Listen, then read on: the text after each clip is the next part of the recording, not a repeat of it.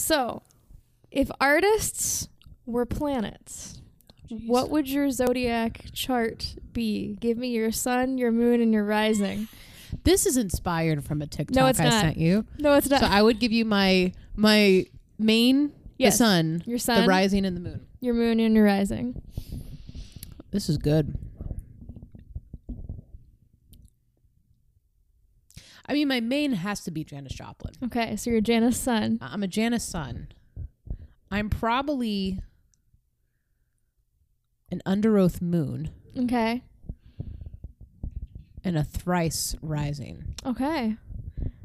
No, a Prince rising. Prince rising. I'm going to change that. So Janus sun, under oath moon, and then Prince rising. Because I feel like Prince is the perfect segue Okay. between the two.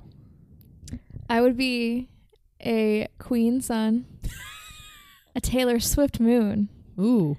and a Rolling Stones rising So you're going darker for Taylor Swift. with a Freddie Mercury. Oh God.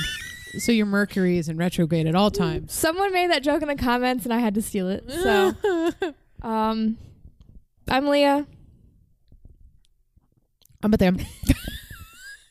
Well, I didn't know you were going to just do the intro that fast. I was taking a sip. We'll redo that. I'm Leah. I'm Beth Ann. And this is She Will Rock You. Where are they getting a dub in a CBS executive meeting? No. Bitch, don't touch my thermostat. The ghost be like, hold up, before I haunt you, let me turn down the thermostat. Who is this band? We're on page 1, guys. This is She Will Rock You. So this is our 50th episode. Woo! Technically, it's like the 70-something Yeah. piece of content But we have we put don't out. count interviews. Interviews is just fun things that we do to entertain you all. Between the main episodes. Yes. And we have hit 50, which is crazy because we've only been doing this for 2 years and 3 months-ish. Yeah. 3-4 months. Yeah. And who would have thought? Who would have thought? Who would have thought? Not me. Not us. Now, it has been an insane ride. The wildest ride. One I did not think would happen to me, in the sense of like, I knew we were going to start this. And of course, because I am a wing 3, I had big aspirations. Yeah. But I did not see it going this way, this fast. No. And I'm happy about it. We have the best fans. We do. We love you all. We have the best community of podcasts that we support and they support us. It has just been, we've gained a family. We have. Insert Dominic Toretto family quote here. That's a niche joke that I'm still obsessed with. Yeah, we've had so many cool podcast friends come out of this. Yeah. I thought about shouting them all out but then I'd forget one and then I'd feel bad that I forgot you. So if you're our Twitter friend, you know who you are. We love you. Yes. Keep doing you. But also a special shout out to Anthony. Yes. Anthony is our biggest fan. He does have a podcast, so I don't feel bad listing him and like not listing others. Thank you. Every day I get a tweet from you and it just makes me happy that Thank you're you. recommending us to other people and just listening to every episode that we put out. So thank you. We're going to skip the reviews today because of that. What has been your favorite moment in our 50 episodes so far? I think my favorite moment, I'm going to go old school. It was our second episode. And we're talking about Journey. And we're talking about a dude named Herb. And he was the Herbie. Kool-Aid man. He was the Kool-Aid man. Man, I almost wish we didn't cover that in the second one because that was such an amazing moment That was in the time. First time I couldn't breathe because I couldn't get through the sentence because it just made no sense. But besides that, I mean, doing it with you, my best friend Aw, in the whole world. besties. Yeah. Dare I even say ride or die? And you know I hate that phrase. Ooh, now we got to get it tattooed on us. No, There is probably a bestie tattoo in our future at some point. it's the frogs. It that I is the sent you on cowboy TikTok. frogs or the ghosts. Yeah, the ghosts were cute. Well, you can get, how about this? You get a black cat with a little ghosty thingy on it. And then I'll get a beagle with a little ghosty thing on it. It's done. I want a black cat tattoo so bad. It would be perfect because you would just see like their little ears poking through, and then you see a little black tail coming out, and then you see the little beagle tail. Yes. This would be a great. This is happening. You're listening to this live. We literally have not discussed this before this moment. My favorite moment was the when we opened the Led Zeppelin one. I went, ah. What a deep dive, because someone tweeted about it. Yes. Who tweeted it? Someone tweeted at us about that this week. I think it was one of the guys at X Radio X. Sorry if it wasn't you. I get a lot. I wake up every day. I think you're right to that. To 23 Twitter notifications. Yeah. And I can't keep them straight. I'm sorry. Thank you for taking on social media so I don't have to deal with that. Every morning. I love it though. But yeah, that was like just like the cherry on top of that episode. It was just, I think about it now for the last week, ever since, or it's probably been a couple days. Yeah. Since he tweeted that, and I just remember it and start laughing. Man. It doesn't help that they were playing at the car dealership today when I got my oil changed. Oh yeah. And I just started laughing. They were jamming in that Subaru dealership today. They slap in there. Whoever curated that playlist, it had Prince. It had Def Leppard. Yeah. I was listening to something on my phone and I was like, nah, I'm just going to put my AirPods back in the case and listen to their music. It's a way to do it. Anyway, if you're new here, welcome. We're trying to remember to welcome you when we started an episode because we didn't do it for like 47 episodes. Yeah. So, stay a while. Go back and look at our back catalog. There's a lot there that people are rediscovering. Someone rediscovered the Luke episode this week. I think it was Anthony. No. I wrote a joke to open this, but I'm not brave enough to talk about it. But Leah and you and I experienced it together. So we'll leave it between us. There's a reason that this is the topic of the week, and we'll leave it at that. I was not involved. No. Only chaperone. Only me and my stupid ass mistakes were involved. Anyway. So, as Leah hinted, I feel qualified to cover this topic now. I wasn't California dreaming. I was Virginia dreaming for sure. In a thunderstorm. Yep. While watching a Queen tribute band. Yep. It was a beautiful moment. In our book, in about, 5 years, give it 5 years, I will write about this experience. But so you will know then. Until then, you're going to have to wait. Just fill in the blanks. Yeah. We're talking about one of the first psychedelic bands. Also, what I've come to learn, one of the first bands to integrate both female and male singers. And that is the Mamas and Papas. This is a slightly different episode than what we've done in the past, mainly because there's a lot of crazy ass shit. There's a lot of fucked up shit. So it's pretty much like every other episode. Yes, but I'm not talking about the music as much as I do. Like normally I kind of will walk you through albums. I decided not to go that route because there's just so much to cover. So please go, I'm going to say songs, just go listen. Okay. It's pretty good music. We'll resurrect the podcast. God, the Spotify account and make you a playlist. There you go. But anyway, so there's a lot I felt like we needed to cover. That was a little bit different format than what we've done before. It's also different in that it doesn't follow the usual story arcs that our artists tend to take. It's essentially like the 60s story with Once Upon a Time in Hollywood / Quentin Tarantino vibes. Literally he hints about some scenes we're going to talk about in his movie. I did not know how bad it was though. So it's pretty crazy. So anyway, I am going to throw a bunch of trigger warnings in this episode. I'm also going to give you some trigger warnings because like I said, there's a lot of fucked up shit that I'm not even necessarily comfortable talking about. But anyway, death's happening. There's some ED and dysphoria talk. There's some sexual assault. So just to let you know. The big three. The big three, if you will. But other than that, let's get into it. So I want to talk about each of these artists individually. And I'm going to start with my favorite, Cass Elliot, who has become a hero to me as of late. Ellen Naomi Cohen was born on September 19th, 1941 in Baltimore, Maryland, and spent most of her childhood between Alexandria, Virginia, and Baltimore. Yeah, not too far away from us. Her family suffered a lot of financial hardships, and her dad was always like starting businesses and then they're not succeeding. But he finally did get one off the ground, and it was a lunch wagon to construction workers. So she would help with that a lot. Also in an interview, or it was an article I read, regardless, she has an IQ of 165. Fun fact. Is that like certified genius level? Pretty much, yeah.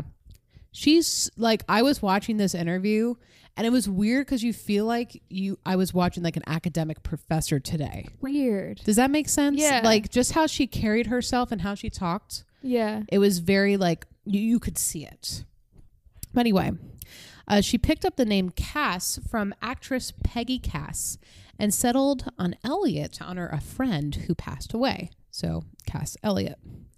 While in high school, she picked up an interest in acting, and after school was done, she went straight to New York City to find work. She did tour with the Music Man for a little bit. She also was auditioning on Broadway for a show, and she lost out to Barbra Streisand. If you're going to lose that to somebody, yeah, Barbara's a good one. It's a good choice. Like, it's kind of like if I lost a role to Cher. Yeah. It's like, it's understandable. It's not meant to be. If Cher walks in the room, says, I want your job as a podcast host, I say, here's the mic, ma'am. Just pack your bags. Just pack the bags. It's now She Will Rock You with Leah and Cher. Like, it is what it is, folks. Is what it is, and it's fine. We'll keep you as the editor. Don't worry. Okay, that's fine. Just put me on the grunt work. Anyway.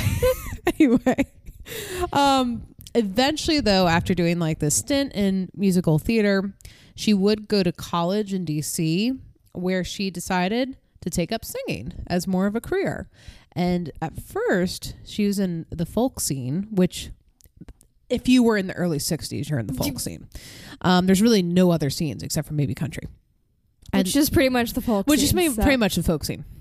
And she formed a trio with Tim Rose and James Hendricks called the Big Three. That group lasted a couple years, but after Tim left, the group teamed up with Zal Yanovsky and Denny Dougherty. Keep his name in mind. And they formed my absolute favorite band name, the Mugwumps. Sounds like something out of Harry Potter. I think it is actually something out of Harry Potter. Like I wrote in my notes. Warts. Oh. But anyway, it's called the Mugwumps. I love it. Now, a little bit of romantic history for you. In 1963, so we'll back up a little bit. Cass and John Hendricks get married. Okay. However, it was completely platonic so that he could avoid the draft. So they were married for 5 years, but it wasn't a real marriage. It was so he didn't get drafted. Getting married got you out of the draft? I guess so. How? Beats me. They literally just got married so that he didn't have to go to war. I feel like that's the cheapest way out of getting out of the draft. Probably. I don't blame him, but I feel like that shouldn't disqualify you because it doesn't disqualify you from active duty service now. I don't know. That's what Wiki said, and that's how it goes. That's not the point of this show. Anyway, so I'm not sure if this is during the Mugwump phase or not, but Cass starts developing feelings for Denny, which will become important later on. But we're going to pause this story here. We love a good interband romance. Yes. Oh. You don't even know the shitstorm we're about to hit. We're going to move on to Michelle Phillips. Holly Michelle Gilliam was born on June 4th, 1944 in Long Beach, California. Now, her mom did sadly pass away when she was 5 years old because her mom had some heart issues going back from childhood. But after her mom passed, she moved a couple times with her dad. They went to Buffalo, back to California, and then they finally settled in Mexico City for 6 years so he can go study sociology at college there. And she said Mexico really helped her make peace with her mom's passing and learn to be independent, which would come in handy during the psychedelic movement. But anyway, When she's 13, she moves back to California, this time to the Los Angeles area. And she had to go like to a different couple of high schools because she kept skipping class and being expelled. So that's good. But she did play sports, and she also found her love of music through piano, cello, and guitar. At 17, she started working as a model, doing ads for companies from beer to bathing suits. And at this point in her life, she gets immersed in the club scene of LA. And at one of those clubs, she meets a man named John Phillips. Pause. On to Denny Dougherty. So Denny was born on November 29th, 1940 in Halifax, Nova Scotia. Not much about him is in his childhood. Basically, he's the dude of the band. You know how there's always one dude vibing? You know? Is he the bassist? No. Okay. He's a singer, but he's just vibing. Like, he just exists. He would be the bassist. Yeah, he would be the bassist of this group. Yes, 100%. But he grew up in a Catholic household, if that's important to you. He's the John Deacon of them. He is the John Deacon of this group. That is exactly right. He formed a couple bands in his youth. The first one's called the Hepsters, which is terrible. The second is called the Colonials, which they did end up getting signed to Columbia Records. But I don't know if they were like offended that some Canadians were like calling their band the Colonials, like this iconic American phrase, and they just changed it to Halifax 3, which is just a horrible name. Yeah, that sounds like a race car. How dare you take colonials? It's not like you guys colonized your country. If they're white, they're colonizers. That's exactly right. But America, no. We did it first. Technically, Britain did it first. Yeah. But anyway, they shortly broke up in 1965, and he moves on to his next venture, which would be the Mugwumps, and meets Cass. And that's about it for Denny. So now we're going to talk about John Phillips. And he's last simply because I hate him. But not John Phillips Sousa. No, I like him. I do not like John Phillips. And you'll see why in a bit. So John Phillips was born August 30th, 1935 in Paris Island, South Carolina. His family moved to Alexandria, Virginia area, where he attended a military school, which was absolute hell for him. He did eventually go to George Washington High School, which is the same school Cass went to, but they never met. I'm pretty sure they never I'm met. sure in Alexandria it is a big school. Yeah. So. Yeah. And they were they're different ages too. Yeah. If anything, when she's coming in as a freshman, I think he was leaving as a senior. In high school, he formed what? What did I say?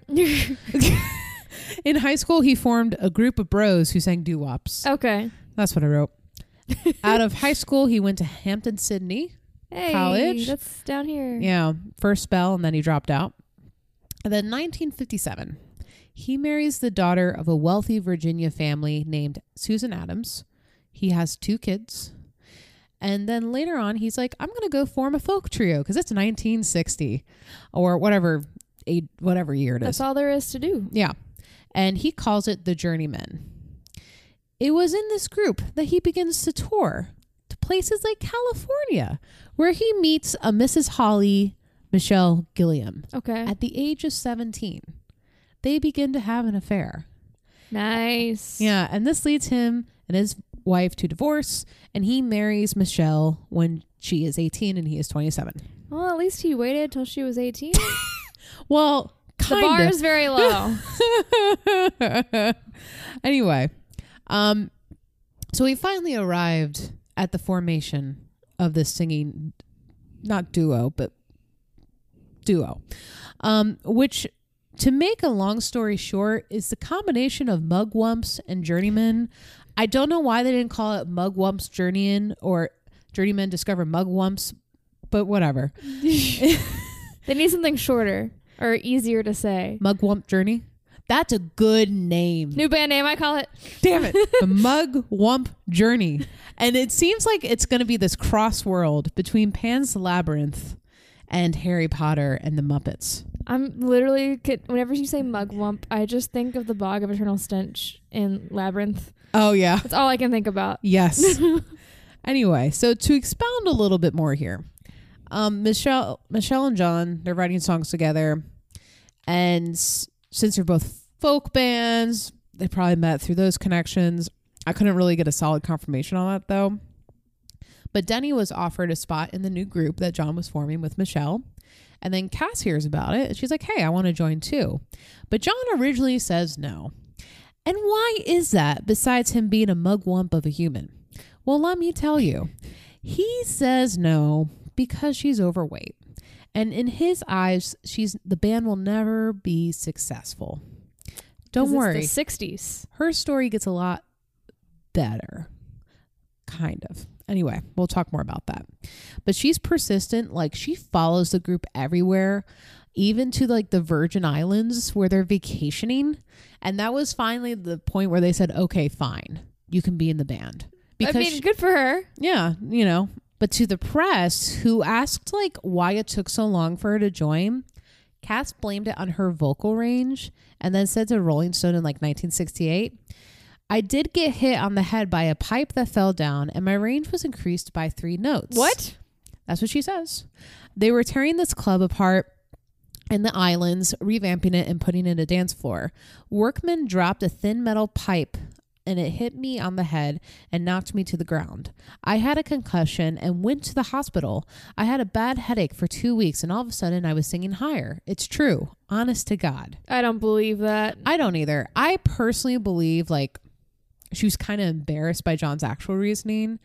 But that was the best excuse she came up with? She's very specific though.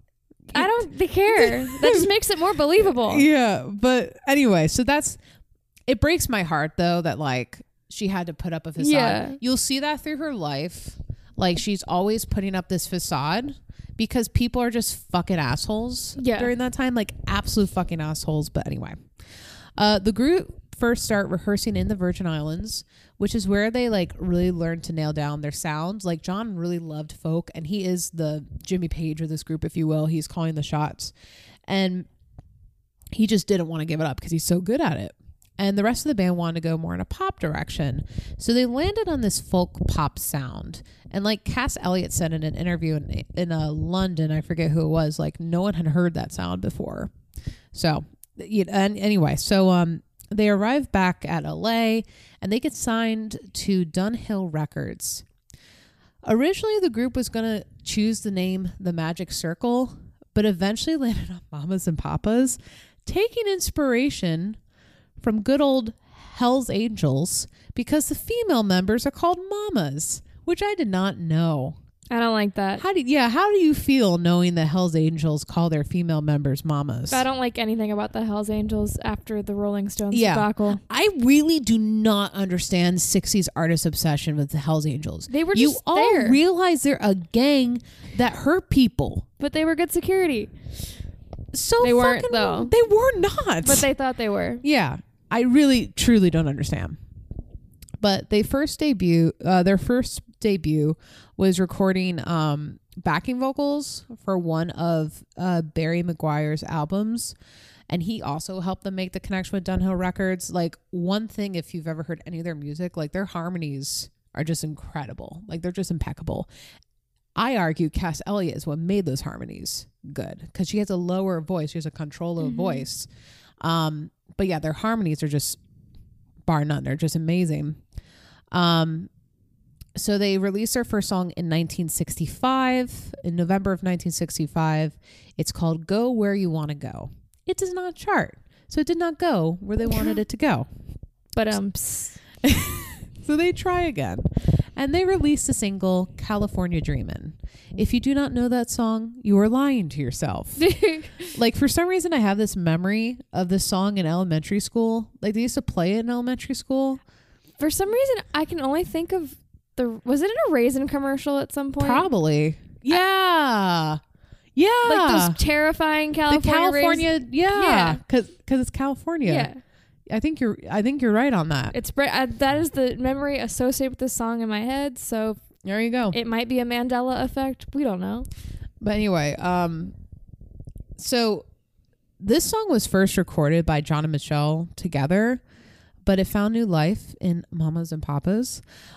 It's also worth noting like how crazy a second single took off because we don't really see that a lot. But like they released in December. It didn't start charting until like January of 1966. Okay. And the song was originally written in New York when they were living in New York. And Michelle was like, dreaming about warm California weather. But basically how it got launched so fast was they sent the record to a California company. A radio station. And they were like, meh, it's fine. They sent it to Boston, and Boston's like, oh yeah, turn this shit up. They're like, we're cold too. Yeah. And so there you go. And that's where it shot up from there, and it reached number 4 on the Billboard 100. It's like number 23 in the UK, and it's certified gold. And like I said, this is like a new sound for the 60s. No one had really heard this before, especially their type of harmonies. So it's definitely taken in a new direction, and it gave way to the psychedelic rock scene because that's coming shortly after. But this song would appear on their first album, If You Can Believe Your Eyes and Ears. This also contained the hit Monday, Monday, which is their only number 1 single, oddly. It also won a Grammy for Best Pop Performance by a Duo or Group with Vocals. Very long title. Group with vocals was a category. Yes. As opposed to group without vocals. Yes. The album has been listed as number 117 on Rolling Stone's 500 Greatest Albums in 2012. I doubt it's still there, but it was at one point. Really briefly, my favorite fact about this album is the cover. Because 60s music really does have the best album covers, best vinyl covers. And this one is tamed by those standards. But upon its initial release, so the band is in the bathroom. And they're all in a tub together. They're all clothed. Yeah. It's just a cute little hey, you just hang out with your friends and you get in a tub and you take a goofy photo. Yeah, yeah. But there's a toilet next to it because it's in a bathroom. Yeah. That toilet, something about it got 60s people up in arms. And I don't know if it's because opposite sex people were in the tub. But it was that toilet. It was that toilet that was considered indecent. That's amazing. And it got basically threatened to get taken off the shelves. So eventually they started covering up the toilet with a sticker that said featuring California Dreamin', and then hits like Monday and California Dreaming, so that people would put on the shelves. Is the toilet with the lid up or the lid down? It doesn't really doesn't have a lid. It's just a toilet. Oh. It's like an old school bathroom toilet. Okay. If you can imagine that. They're just pressed by this toilet for no good reason. Like I said, doesn't matter if the opposite sex people are in a tub together. The toilet. It's the toilet that bothers them. But Y'all were not okay in the 60s. No, they're not. So this next section is rightly called sexual tension.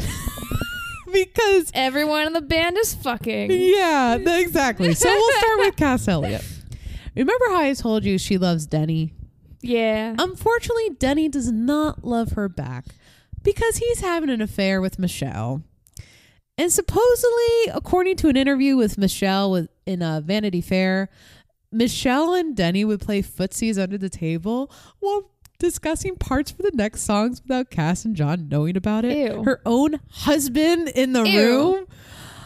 But eventually the affair is found out. Cass is devastated and actually went to Michelle and was like, I don't get it. You could have any man you want. Why do you have to take mine? She was really pissed off, and I understand. Rightfully so. But that didn't really stop Cass from pursuing him. She even proposed a marriage to him at one point, and he flat out rejected her. But Cass deserves better. Like I said, he is the John Deacon of the group. He's just vibing. He's just vibing.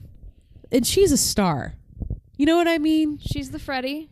She's the Freddie. He's the John. She has better places to be. We need the John Deacons. Yeah, we need him. We need them. But when but you're the two a Freddie, of them can't be in love. That's exactly it. You nailed it on the head. You can't have a John and Freddie situation. No. That's what we want to avoid.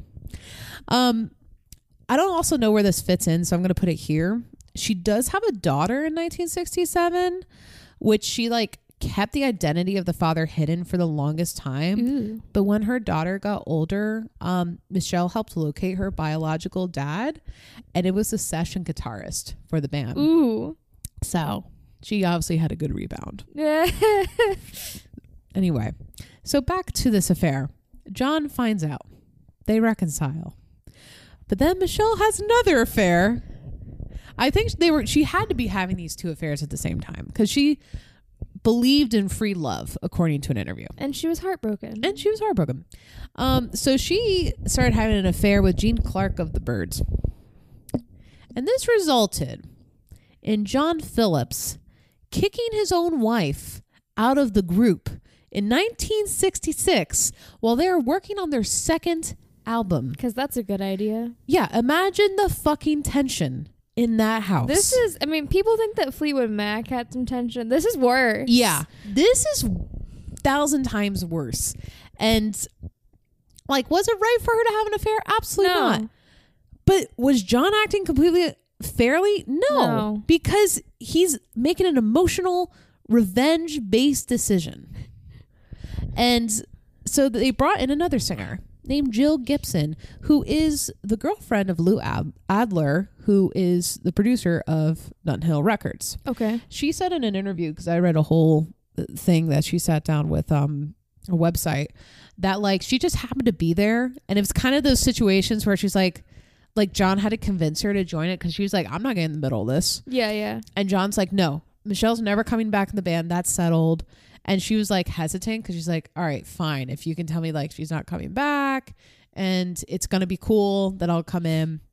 And then 2 months later, Michelle's back. Surprise. Surprise. The fans said, no, you bring her back. And rightfully so. And she came back and Jill was compensated for her work. And that was it. She was in it for 2 months. Anyway, the next album that they have is called The Mamas and Papas. It's just self-titled. That's one they were working on.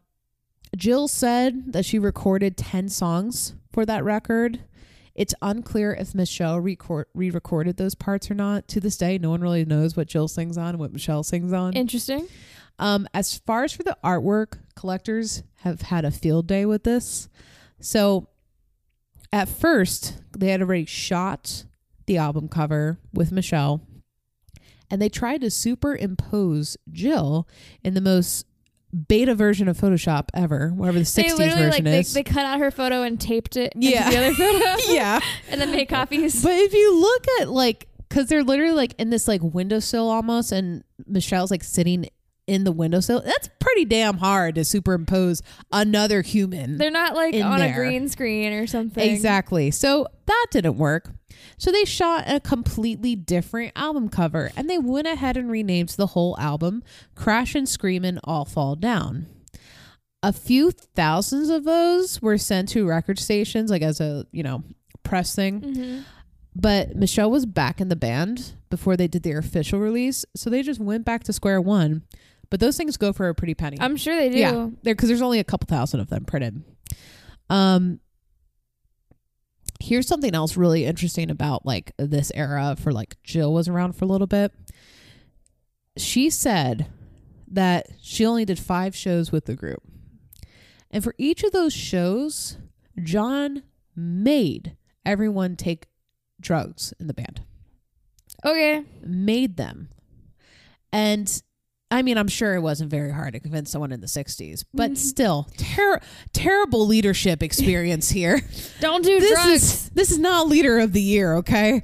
But even when they were doing late night recordings, they would have to take drugs to stay awake. John would say, you have to take drugs to stay awake. But anyway, those are just some interesting stories. I'm not going to talk too much with the accolades because there's not much about it. So John and Michelle, obviously, not only do they reconnect as bandmates, but they become, reconnect as partners as well. Things are still rocky though. They never get back into it, and John just deteriorates from there and continues to be a piece of shit human. But anyway, in 1967, the band not only decides to make another album called The Mamas and Papas Deliver, which I also don't have too much time to cover. There's also not a lot about it either. But they, John and Michelle, and their longtime record producer friend, Lou Adler, decided to create an event called Monterey Pop Festival. Hey, we know that. We do know that. We also can go ahead and title this The Beginning of the End for the band. Dun, dun, dun. 1, they are completely stressed. 2, they are completely unrehearsed because Site 1, stress. Also, they're doing drugs when they are rehearsing. Yes. So you're not going to remember what you rehearsed. Correct. So nothing good is going to come out of this. And their performance was not that great according to I don't know, the scholars. John was still reeling from Michelle's affair, so he's drinking on top of the drugs. It's never a good combo. Yeah. And their fruits of labor though did provide one good thing, which is Janis Joplin was discovered at that event. And Jimi Hendrix. And Jimi Hendrix. Fire. So it was all worth it in my book. Yeah. Two of the best artists came out of that event. But after Monterey Pop, we're going to fast forward a little bit to 1968 here. The band is planning some shows across the pond in the UK, and they want to just get their inspiration flowing again. And up to this point, they're not really getting along. However, the night before one of the shows, Cass Elliot is arrested for stealing some blankets and a key from a hotel. Britain takes that very seriously, apparently. Well, also, that's back when it was a physical key. That's true. So you couldn't get that. I'm sure there were other copies, but... Very true. So, and there was an unsettled bill, but she gave her friend the money, but that friend never paid it. What a friend. Yeah, what a friend. But she was acquitted because who the fuck has time to go to trial over some bed sheets? Britain. And they throw her an acquittal party. I think it's at Mick Jagger's house. That's incredible. And so she's talking to Mick Jagger about the event, and here comes Mouthy Johnny, basically accusing Cass of lying about how the event went and so on and so forth. And that event at the 60s drug party over bed sheets arrest led to Cass screaming at John and the band breaking up. Over some sheets. Really over John being an asshole, but the spark that lit the flame of rebellion was the crumb trail was sheets, drugs, John, probably Mick Jagger somewhere in there. I don't know where I'm going to place him, but yeah, that's the crumb trail to them breaking up. But yeah, Cass told the press, "We're done. This is it." So they canceled their shows. And they both all four pretty much go to separate corners of the world. I think Cass went to Paris, John and Michelle went to Morocco, and then he went back to the United States. But they do get, when they all kind of, regroup and go back into the United States, they were able to pull it together for one last album called The Papas and the Mamas. I don't know if I like that or hate that. Yeah. But then after that, they were done. That was it. We are excited to share that the Female DIY Musician has asked us to tell our listeners about an exciting opportunity they have for female identifying musicians. They will be awarding 4 fully funded scholarships for their trailblazing online course, the Home Recording Academy. 2 scholarships will be awarded to musicians who identify as non-white, and another 2 will be given to musicians who identify as disabled, including living with a chronic illness. Home Recording Academy is a 7-module online course teaching female-identifying musicians how to record their music from home. What makes this program unique is its focus on both overcoming music technology mindset blocks alongside a step-by-step core learning framework and a thriving course community. Since its launch in April 2020, almost 200 women have graduated, with many having since self-released music, self-recorded, through the skills gained inside the program. Applications will be accepted from August 30th to September 6, 2021, and are open to female identifying musicians from anywhere in the world who identify as non-white and or disabled. For more information, visit femalediymusician.com/scholarships. We're going to take it back a little bit, back to 1992. Oh, yeah, that song. It was almost on my list, but it just didn't make it. All right, you're bringing in wrestling references now. Oh, yeah, I'm going to bring in a little bit of everything. I heard that song so many times at a strip club. Who hasn't heard it at a strip club? I'm sure it's being played at some strip club right now. I know it's a Christmas song. Yeah, you went weird on this, Brian. I'm sorry. Bro, this is left field, man. I don't care. It is such a great song.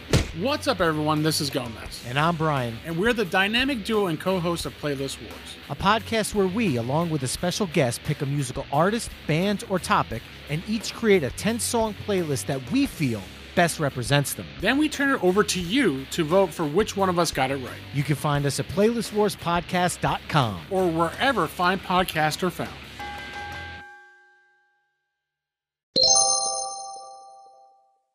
Usually we end our episodes here. We talk about legacy, but I have like 4 more pages to go because like this is when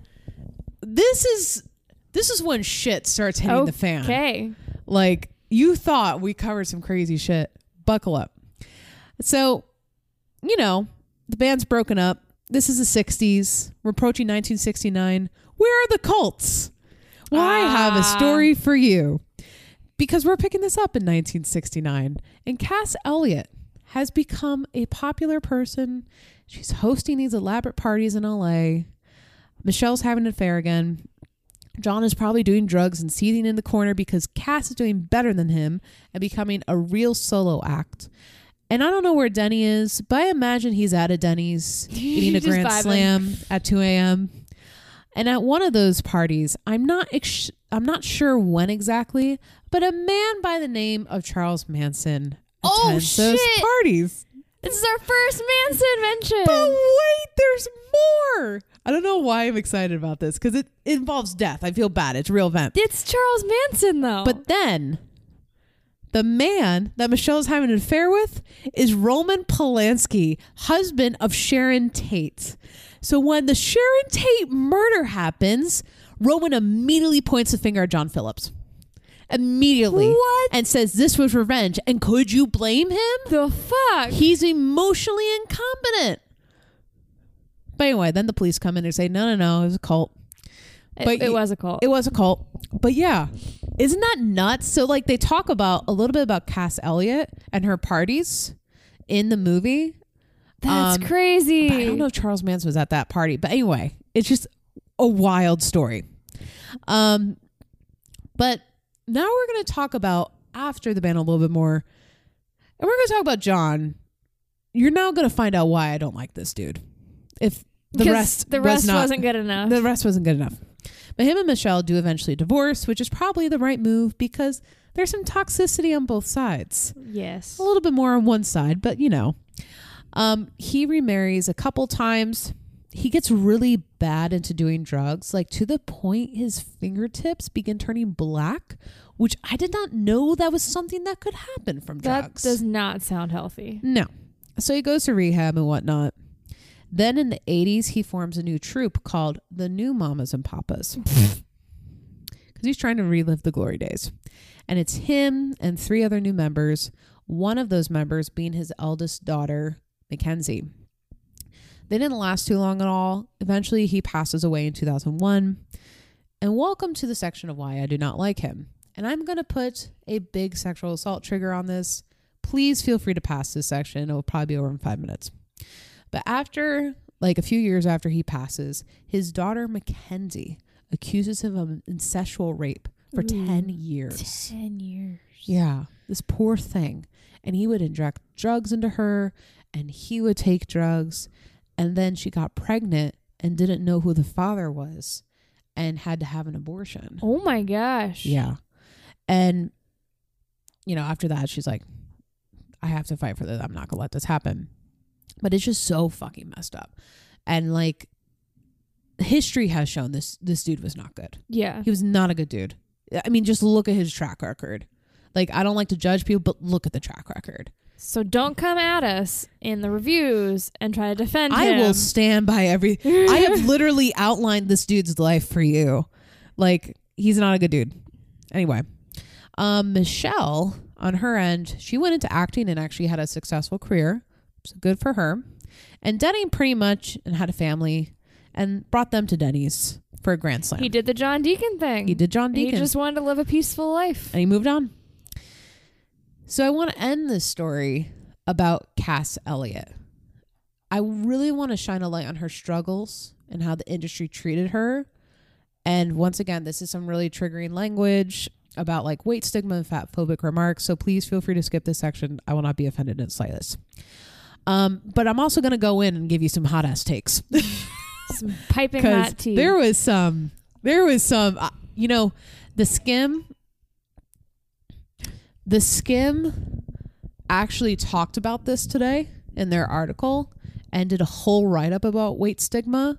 And it was just the fuel I needed to finish this section. Before I talk about it, though, let's talk about how awesome she is.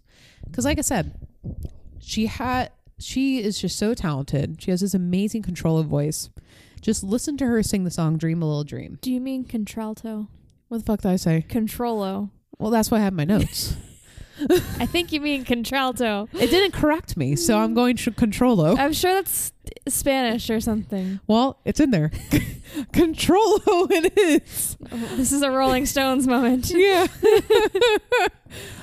She had her home that she opened like kind of as a sanctuary to other musicians like Joni Mitchell and Crosby, Stills and Nash. Just so right, man. Party house. No, for real. And like people just remark about her warmth, her friendliness, her wit. Keep in mind, she has 165 IQ, okay? Yeah, she's genius. A sharp mind. But so after Mamas and Papas, she has a very successful solo career. But for some reason, people in the industry and tabloids just can't let her be successful. That sounds familiar. Yeah. They insist to have to point out that she is successful despite her size. Furthermore, if she has a flop, they bring fat-phobic name-calling into the picture. To give you an example, here is just the first 2 opening sentences in a Time magazine article dating to 1969. Quote, 4 years ago, she hit the American scene in her size 50 muumuu, resembling a Hudson hornet draped in one of Omar's tents. I don't know what that means. But look what happened to Mama Cass Elliot. After 2 years of dieting, she has shed more than 120 pounds, down from 290 to a mere 164. So is that all that fucking matters? Her dress size, a disgusting allegory about her appearance, and like how she has met your warped distinction of worth assigned by her like number. Like, let me show you the fruit of that rhetoric that she had to deal with. She was gearing up for a set of shows at Caesar Palace in Las Vegas. And I'm not sure if like she made this decision or if management, it's probably a combination of both. But she would put herself on a diet which consisted of her completely fasting, no eating, for 4 to 5 days. That's not healthy. And would only drink water. No. Causing her to lose 100 pounds in 6 months. No. That's 16 pounds in a month. That's not healthy. No, it is not. And the severe dieting caused her to develop throat and stomach issues. Yeah. Like, she was confined to her bed for 3 weeks. She also like tried to soothe it with cream because they didn't know it was tonsillitis, which caused her to gain weight very rapidly too. And I'm not saying that to shame her, but this is to show how fast of an acceleration what that body takes. But yeah, she had to be confined to her bed for 3 weeks as a result of this illness. And when it came time to have her first performance, people were like, don't go out there, you can cancel it. But she's like, no, I gotta go out. And she just cannot sing. Yeah. Because of her throat issues. And they closed the show after like 1 or 2, and the tabloids called it a Titanic disaster, pointing at her weight. That's so sad. Yeah, it's incredibly also, literally sad. nothing has changed. No. Exactly. I'm sure the skim was talking about Lizzo. Yes, it was. I have a whole section about that in here. However, despite this disappointment, she keeps going. She did television programs. She even had her own program called the Mama Cass television program. She's on, Julie Andrews Hour, a bunch of other things, and also had albums and other performances, which I'm so glad that she kept doing that. Mm-hmm. But one interview I was reading from her daughter, Owen, she always said her mom would put on a brave face because every single time they would make these, fat jokes in jest, right? In good humor. And she would just have to stick through it. Yeah. And in April of 1974, she collapsed on the Johnny Carson show. Doctors were quick to diagnose her as exhaustion, probably because they didn't want to know, because that is very popular in a lot of plus size people. We have to fight to get actual doctors to do their fucking job. Anyway, what they didn't know is that the muscles around her heart had weakened because of extreme dieting. She was basically anorexic at that point. Yeah. She was fasting, and then she would eat something for 2 days. You cannot, she kept doing that. Yeah. According to her daughter, she kept doing that. Yeah. And on July 28th, she's talking to Michelle because she had this incredible show at this really famous, like theater, like a Carnegie Hall, so to speak, in London. And she was so excited because her career was finally where she wanted it to be. And the next day she was found dead in her apartment. It was due to heart failure. Yeah. And it was linked because of the extreme dieting. Yeah. So you can't just not eat. No. But the tabloids can't let this poor woman rest in peace, because instead they said that she choked on a ham sandwich. Even Time magazine, at the time of her death, published this tale along with citing her height and weight when she joined the group. That is how they mourned her. That's ridiculous, because Karen Carpenter literally died the exact same way. Yep. Like a year later, and was treated so much differently in the headlines. Yeah. You know, like you were saying, not much has changed. No, literally nothing's changed. Not much has changed. Like you were referencing, I was watching that Instagram Live with Lizzo, and she was crying. You know, and she's the embodiment of positivity. Mm-hmm. And she was even breaking down in tears due to comments that people were making about her new song and calling her a bunch of fat phobic and racist tropes. She is one of the strongest examples that we have in the media today of body positivity. And yet she is human, and those nasty phrases got to her. And for me, writing this, it's just a reminder of how society treats you if you're a bigger woman. It's not just the tabloids, it's the health industry, it's the pop culture time, and you're just diminished based off of your appearances. So I hope we learn from this that we treat our artists with a lot more respect. You know, because like Cass Elliot, like a lot of artists that we've covered who have died prematurely, these guys are like pouring their souls on stage. Yeah. And we need to reciprocate appreciation back, because it's just so hard on these guys. And, you know, there's just so much damage that can be done.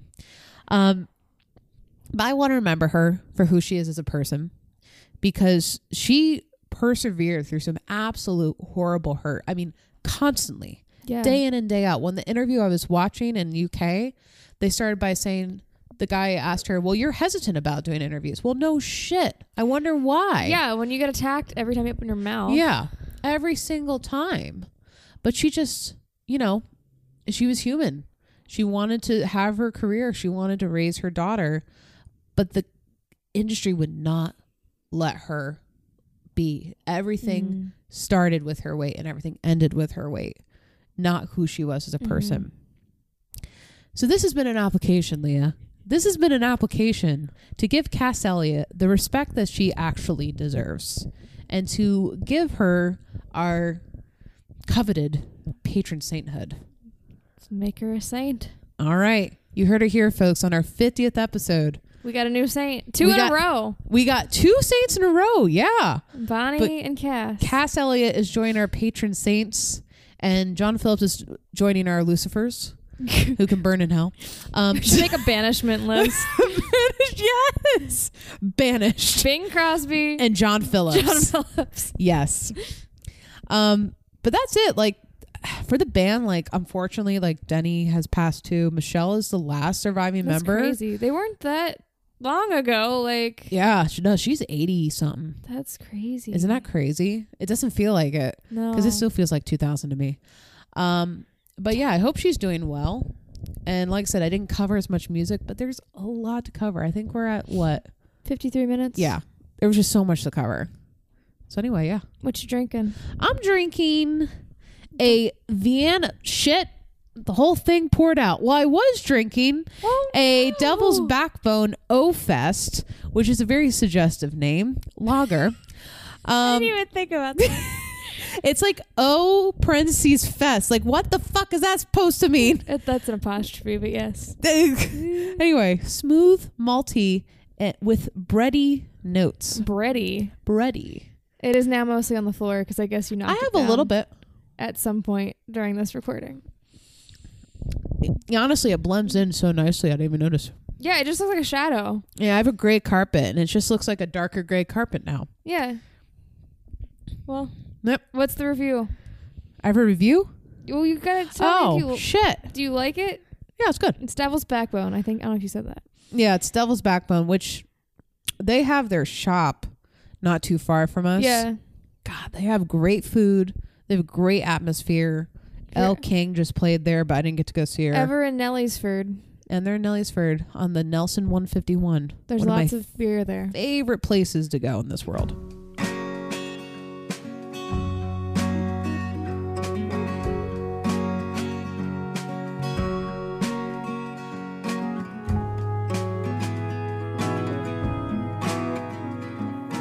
Thanks for listening. Be sure to leave us a review wherever you leave podcast reviews. If you leave it on Apple Podcasts, it will help us out a lot. Yes. Special thanks to Death of Fawn for our intro riff. You can visit our website, shewillrockyou.com. There you'll find show notes, link to our socials, ways to contact us, and merchandising. Merchandising. And remember, don't do drugs. Please don't do drugs. Or force others to do drugs. Especially the latter.